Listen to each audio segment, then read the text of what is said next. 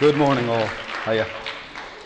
Let's just pray for the Word of God to enter our hearts. Lord, I ask that you would feed every single person in this place, that you would quicken us in spirit and in heart, and that the Word would revive us, educate us, transform us, change us from glory to glory, from strength to strength.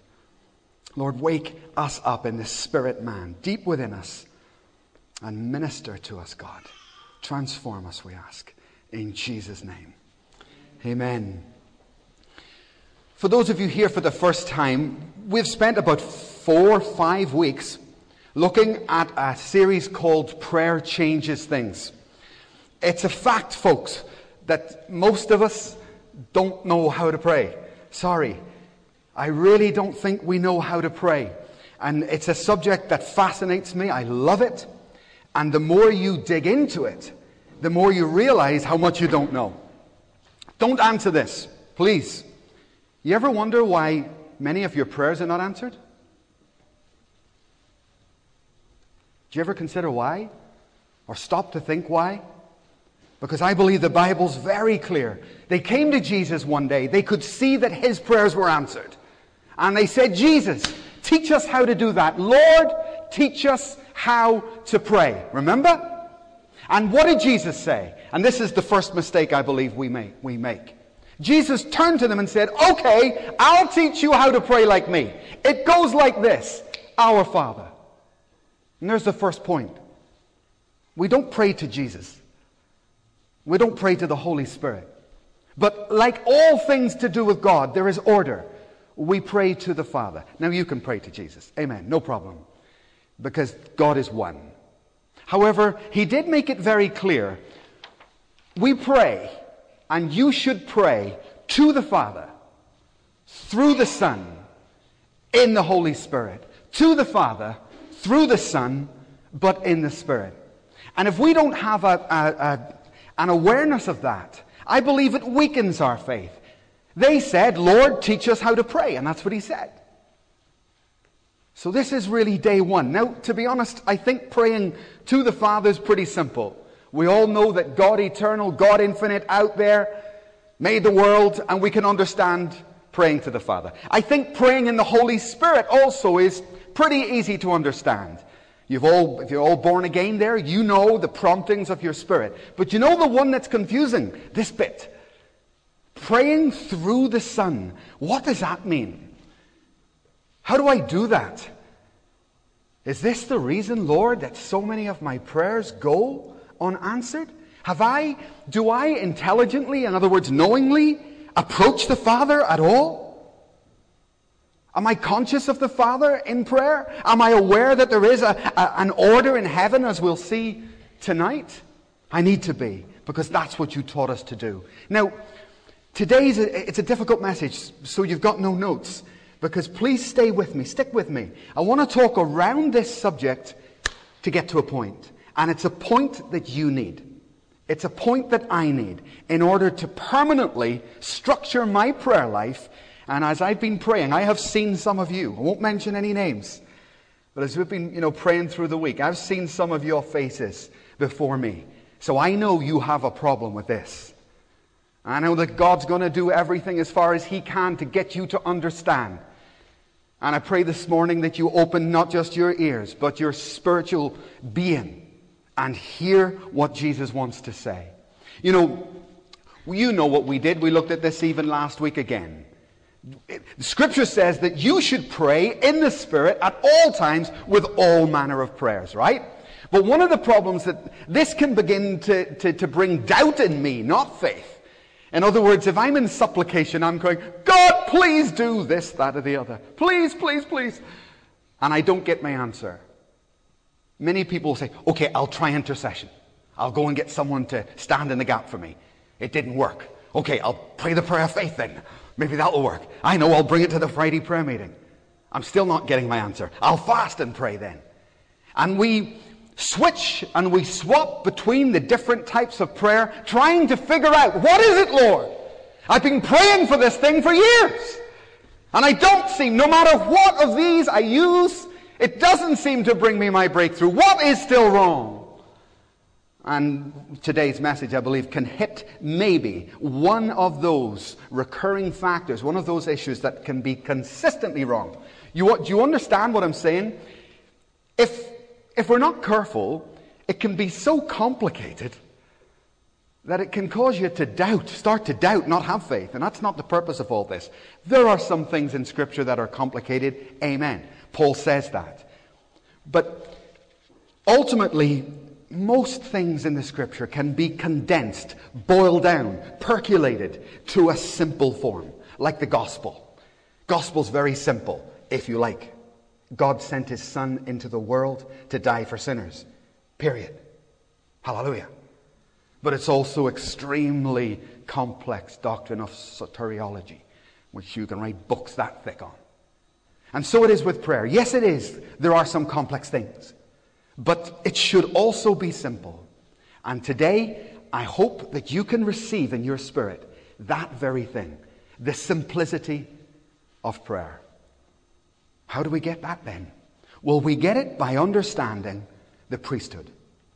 By understanding the role that Jesus Christ plays for you, operates in for you today, on your behalf.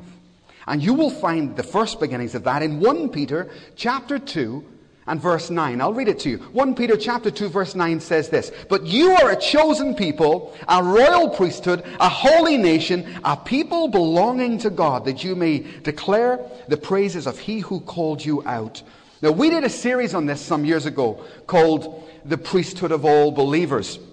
And I love that. I would love to go back and look at it some time in the future. But let me begin, because I want to take you somewhere this morning. Let me start where I need to start. When I was in school, we had a teacher called Mr. Brennan.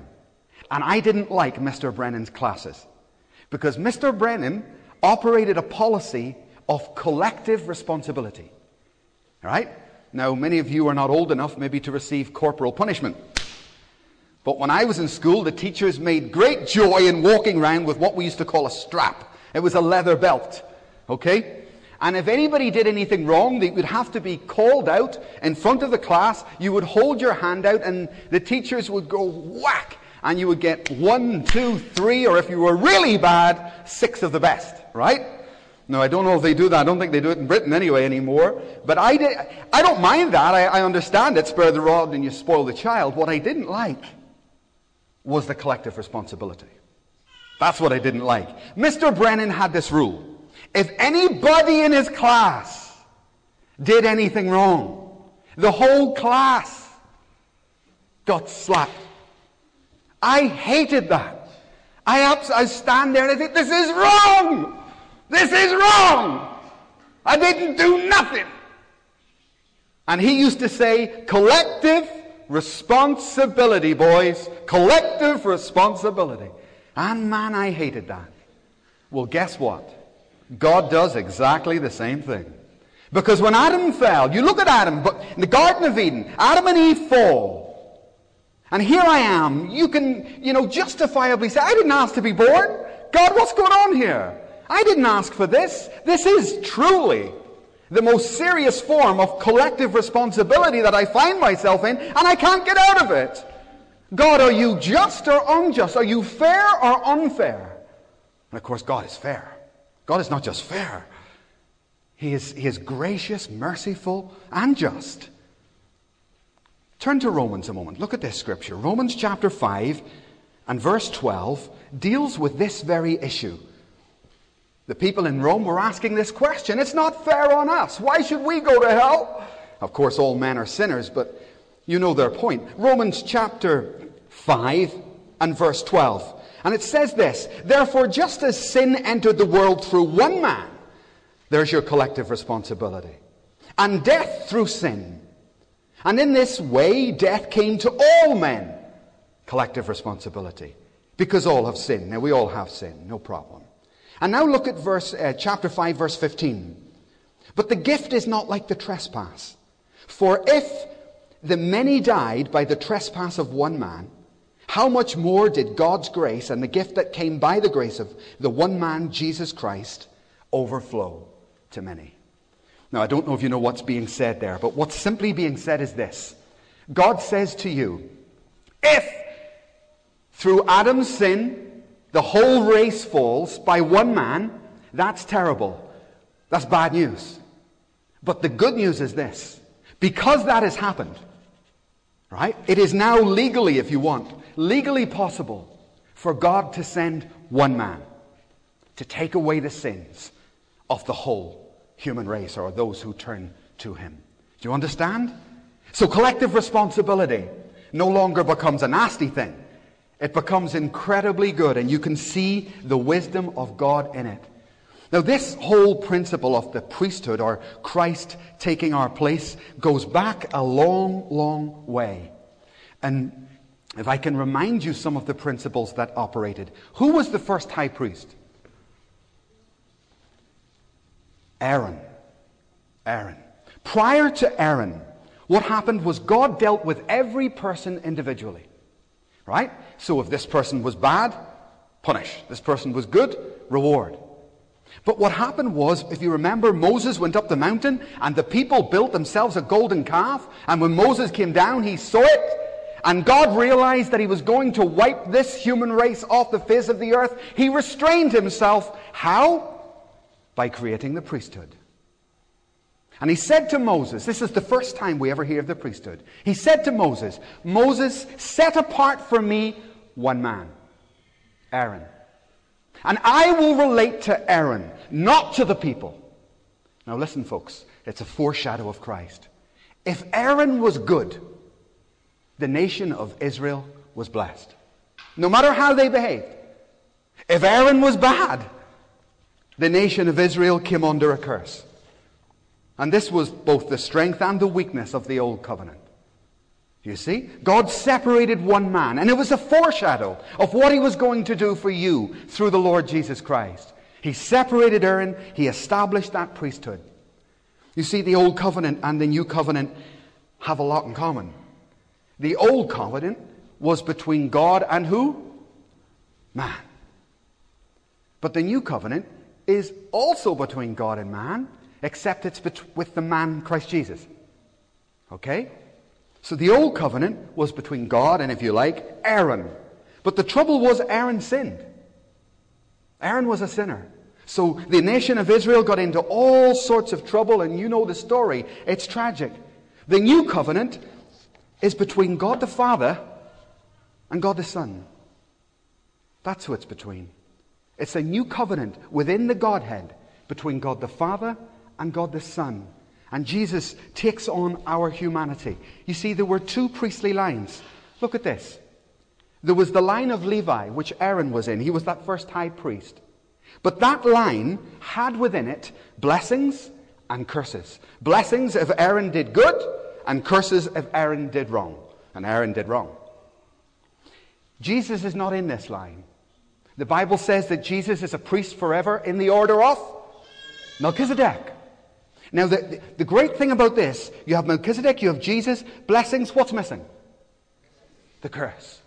There's no curse under the high priesthood of Jesus Christ, because there's no sin in Christ. That's the wonder, the great, great thing of God. You will have heard many times these three things. Prophet, priest, and king, right? How Jesus is our prophet, priest, and king. How every man within his home, married man, should be the prophet, priest, and king of that home. What does that mean? Well, the prophet is the one who speaks to man, if you like. If I'm a prophet, I hear from God and I announce it to you. If I'm a priest, I'm not so much speaking to you, I'm talking to God, excuse my back. The prophet is looking at you, talking to you, bringing words to you. The priest is the complete reverse. He stands before God, ministers unto God, speaks to God. So Jesus is prophet, priest, and king. We're not looking at king this morning. But it's that priesthood bit, that central bit, that I believe is one of the missing elements within our prayer lives. Within my prayer life. Jesus is my great high priest. Could I have my slide up there, please? Take a look at this guy. Looks a bit like Mike the Bike, actually. Bless him. Some of you will remember him. Some of you won't. Take a look at this man's garments. This is, You know what, folks? You read your Bible. Do you ever get one of those moments when you read your Bible and you just think, do you know what? There's a God. Because you couldn't make it up. You couldn't make it up, folks. I tell you, if human beings had 10 eternities, they couldn't make this stuff up. You couldn't. You would never think of it. You would never dream of it. And if anyone here this morning is lost, please think about it a moment. I mean, just think of the garments of the high priest. They were specifically dictated how they would be constructed by God himself. Look at this.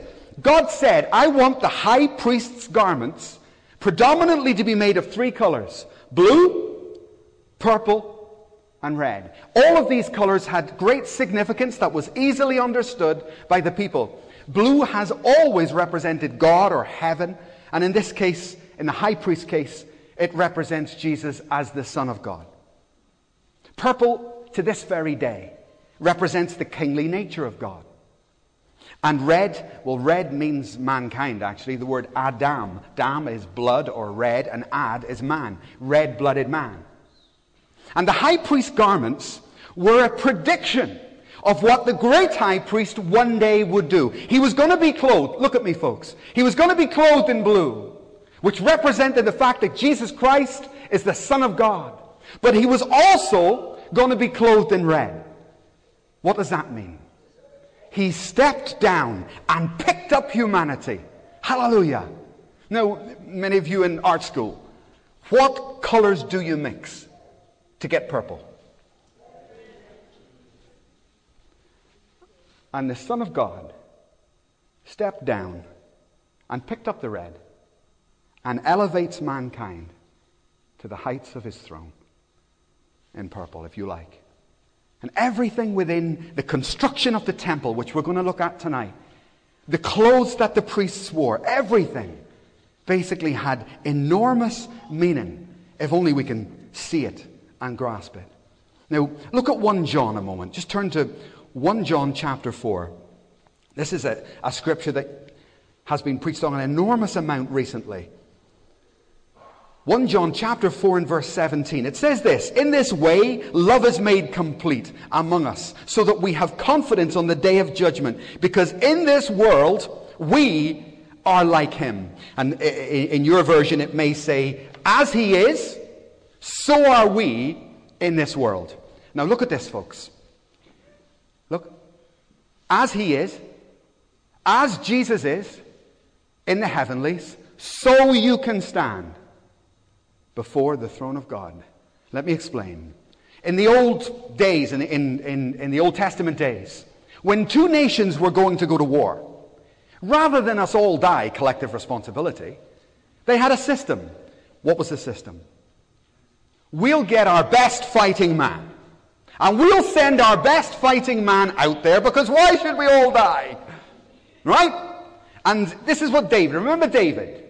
David and Goliath, that's the story. The 2 nations, the Philistines and the Israelites, they thought to each other, well, why should we all die?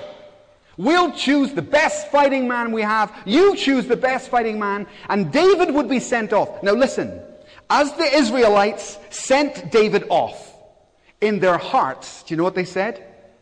As he is, so are we. He dies, we're all going to suffer. He lives, we're all going to conquer. As he is, so are we in this world. In fact, Jewish tradition says that David cut the head off Goliath and he carried it to Jerusalem, to a hill there called Golgotha. And he dug a hole in the ground and he put the head of Goliath in that mountain. It was a prophetic picture that years later Jesus Christ would come and bruise the head of Satan. But something's going on here all the time that you need to see and I need to see. And I'm telling you all this, folks, to basically make one simple point. Your prayers don't have to be perfect. So you don't need to torture yourself over all of this. And you know why? Because he ever lives to make intercession. That's why. And when you pray, you don't actually go directly to the Father. You go through Jesus. So you see, I've had a bad day, you know. Had an argument with Jeanette. Didn't really. It's just a story. Had a bad day. Had an argument with Jeanette. This gone wrong, that's gone wrong. But I've got lots of problems I need to pray about. I don't know if I've got the faith to... Oh, of course. I'm not presenting my own prayers, am I? I'm not presenting my own prayers to the Father. I'm coming to the Lord Jesus Christ. And He will present them to the Father because He ever lives to intercede for me. That doesn't mean He's praying all the time, by the way. His work is finished. It is finished. The very presence of Jesus Christ in heaven as fully man, fully God, that's the intercession. He ever lives. It's His life in heaven that is intercession. His presence there is intercession. Now, any child knows how to get what they want from their mum or dad, right? If mum says no, no problem, I'll just go to dad and get dad to ask mum, right? Or vice versa. And if little kids can do it, right? I think God really maybe approaches us in the same way. I need God to answer my prayers. So I go through the one or to the one who died on the cross for me. And I can take my weak and my feeble prayer on a bad day and I can present it and give it to God. And He will hear it. Jesus will take my prayer. Pui, could you come back for us?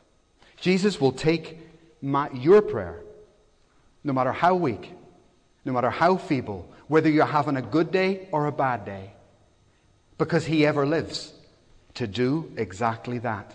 But you know what, folks? I suspect, look at me, that a lot of your prayers are based on your own goodness.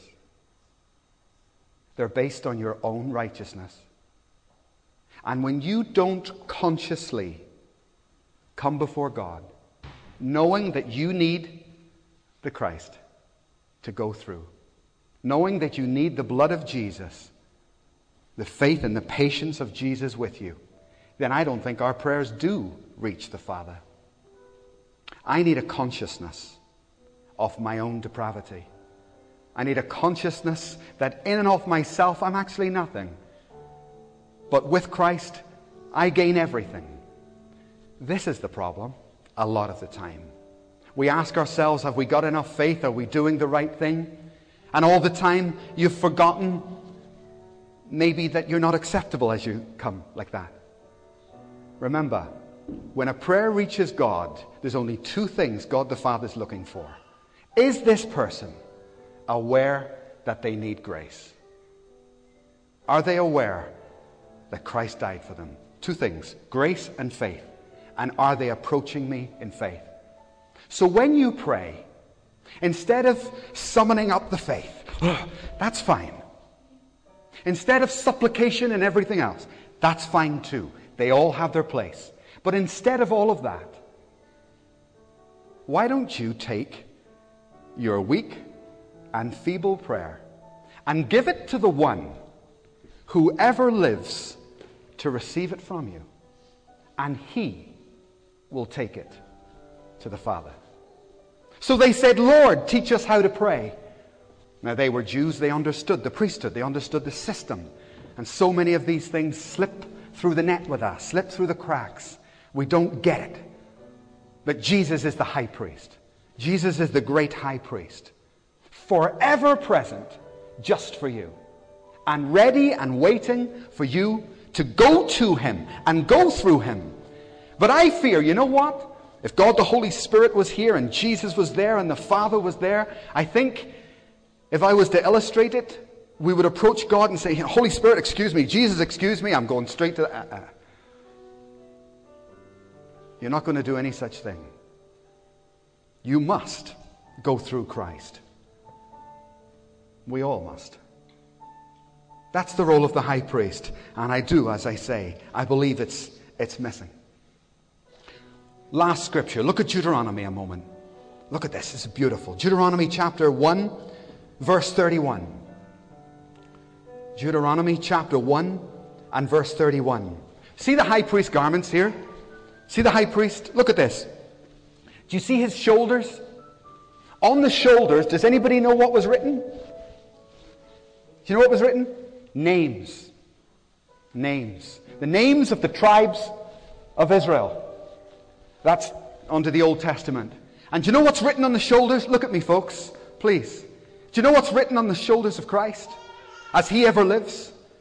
Jim Tran, John Cowan, Jim Top, Abube. Your names he carries before the throne on his shoulders. That's what they had. The names of the tribes were written on the high priest. And he lifted them up. The high priest would. And lift them up. And was able to enter into the presence of God. And stand. And God would see. They faced upward. God would see the names of those being brought before him. And today in heaven we have Jesus Christ, our Lord and Savior. The Bible says many things about that. That he has written his name in the palm of his hand, etc. But as you'll see tonight at 6:30, the Bible says this. These things are a representation of what exists in heaven. You ever wondered what heaven looks like? You ever wondered what the Lord looks like in heaven? Well, the Bible says this is a representation. It looks a bit like this. That your name he carries forever before the throne of his Father, lifting you up, perfecting your prayers when you're mindful of him, when you're mindful of your need for grace, and you put faith in the saving work of Jesus, our prayers can break through before the Father. Deuteronomy chapter 1 and verse 31. It's Moses talking, but he's actually quoting the Lord here, and he says in verse 31, and in the desert, then you saw how the Lord your God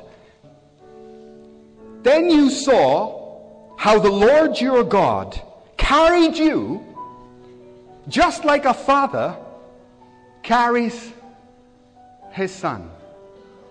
You have seen how I have carried you in the very same way that a father carries his son. Folks, that's me there. That's you there. That's you right there. That's you right there. Do you know what Jesus says to you? Little children, come here. I'll pick you up.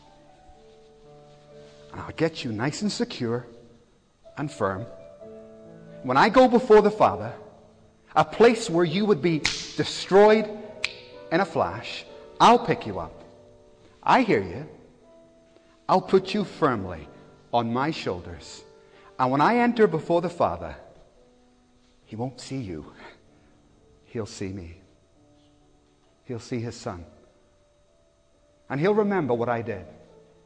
The cross, the stepping down from humanity. I heard you. And I'll tell him of your prayers. He ever lives to do this. Now listen, folks. If I had gone to the cross, if I had died, if I'd been whipped, if I had to leave glory, it would frustrate the living daylights out of me if people didn't utilize that. Amen? If I was there waiting, come on, come through me. Come through me to the Father, because it's your only way. It's your only hope. As he is, so am I in this world. Do you know this? Listen to this. If Jesus sinned, you would die.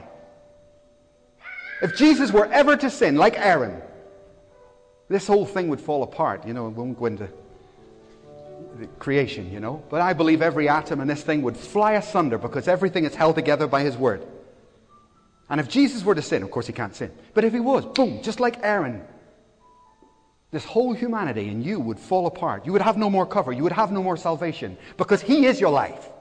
He is the only way. He is the way, the truth, and the life. Every day. It's just, I think, we forget it. We forget it. And we get cocky, self-assured, self-reliant in our prayer life. And we start to go into prayer with a good day, bad day attitude. Have I had a good day? Yeah, I'll pray. Have I had a bad day? I'll pray tomorrow. That's self-condemnation. And you can't do that. When you enter prayer, what should you be mindful of? The Lord Jesus Christ. Because he's there for me. 5 weeks ago, Friday night prayer. Everything was fine. We started the Friday night prayer. The worship was great. I was standing on the front row. I looked over. Fred's there. Hello. Stands and the worship ends, and I can't remember. I think Pui was leading. And she put the Our Father up. Our Father, who art in heaven. And Fred broke down and started to cry. And we could hear him, and people looked over. Do you know what the problem is? He was still crying 50 minutes later. The end of the meeting, he cried all the way through the meeting. Now, Fred speaks Greek and Hebrew, so he sees things that you can't see, I can't see. And when those words came up, Lord, teach us how to pray, Our Father, Fred just broke because he saw in the original languages things we couldn't see. And at the end of the meeting, I went over to him. I said, Fred, you all right? He said, oh, dear. Jesus revealed something to me. God showed me something with the Our Father. I'd never seen it before. And his face was soaking wet. He said, Jesus didn't say, my Father. He didn't separate himself from me. He didn't look down on me and say, there's you and then there's my Father. He didn't say that. He didn't say, your Father, where he separated himself from you or God. He said, our. He said, our. And what Fred had seen is he has stepped down into humanity. He has become man. The mixing of the colors. The Father and the Son sends his Son into the world and he picks up pure humanity. That's fantastic. It's absolutely beautiful. You see, Kirsten, you got a prayer? You got something on your heart, something you're praying about? Peniel, something on your heart you're praying about? Do you know the wonderful thing? I think what Fred saw is this. When Jesus goes before the throne, he doesn't say, Father, Peniel's got a prayer. I don't believe he says that. He says, Father, we have a prayer. And he takes yours, he puts your name on him, and is willing to carry your prayer and put his own name on it before the Father.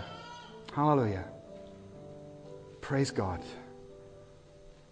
I pray that God puts that in our minds.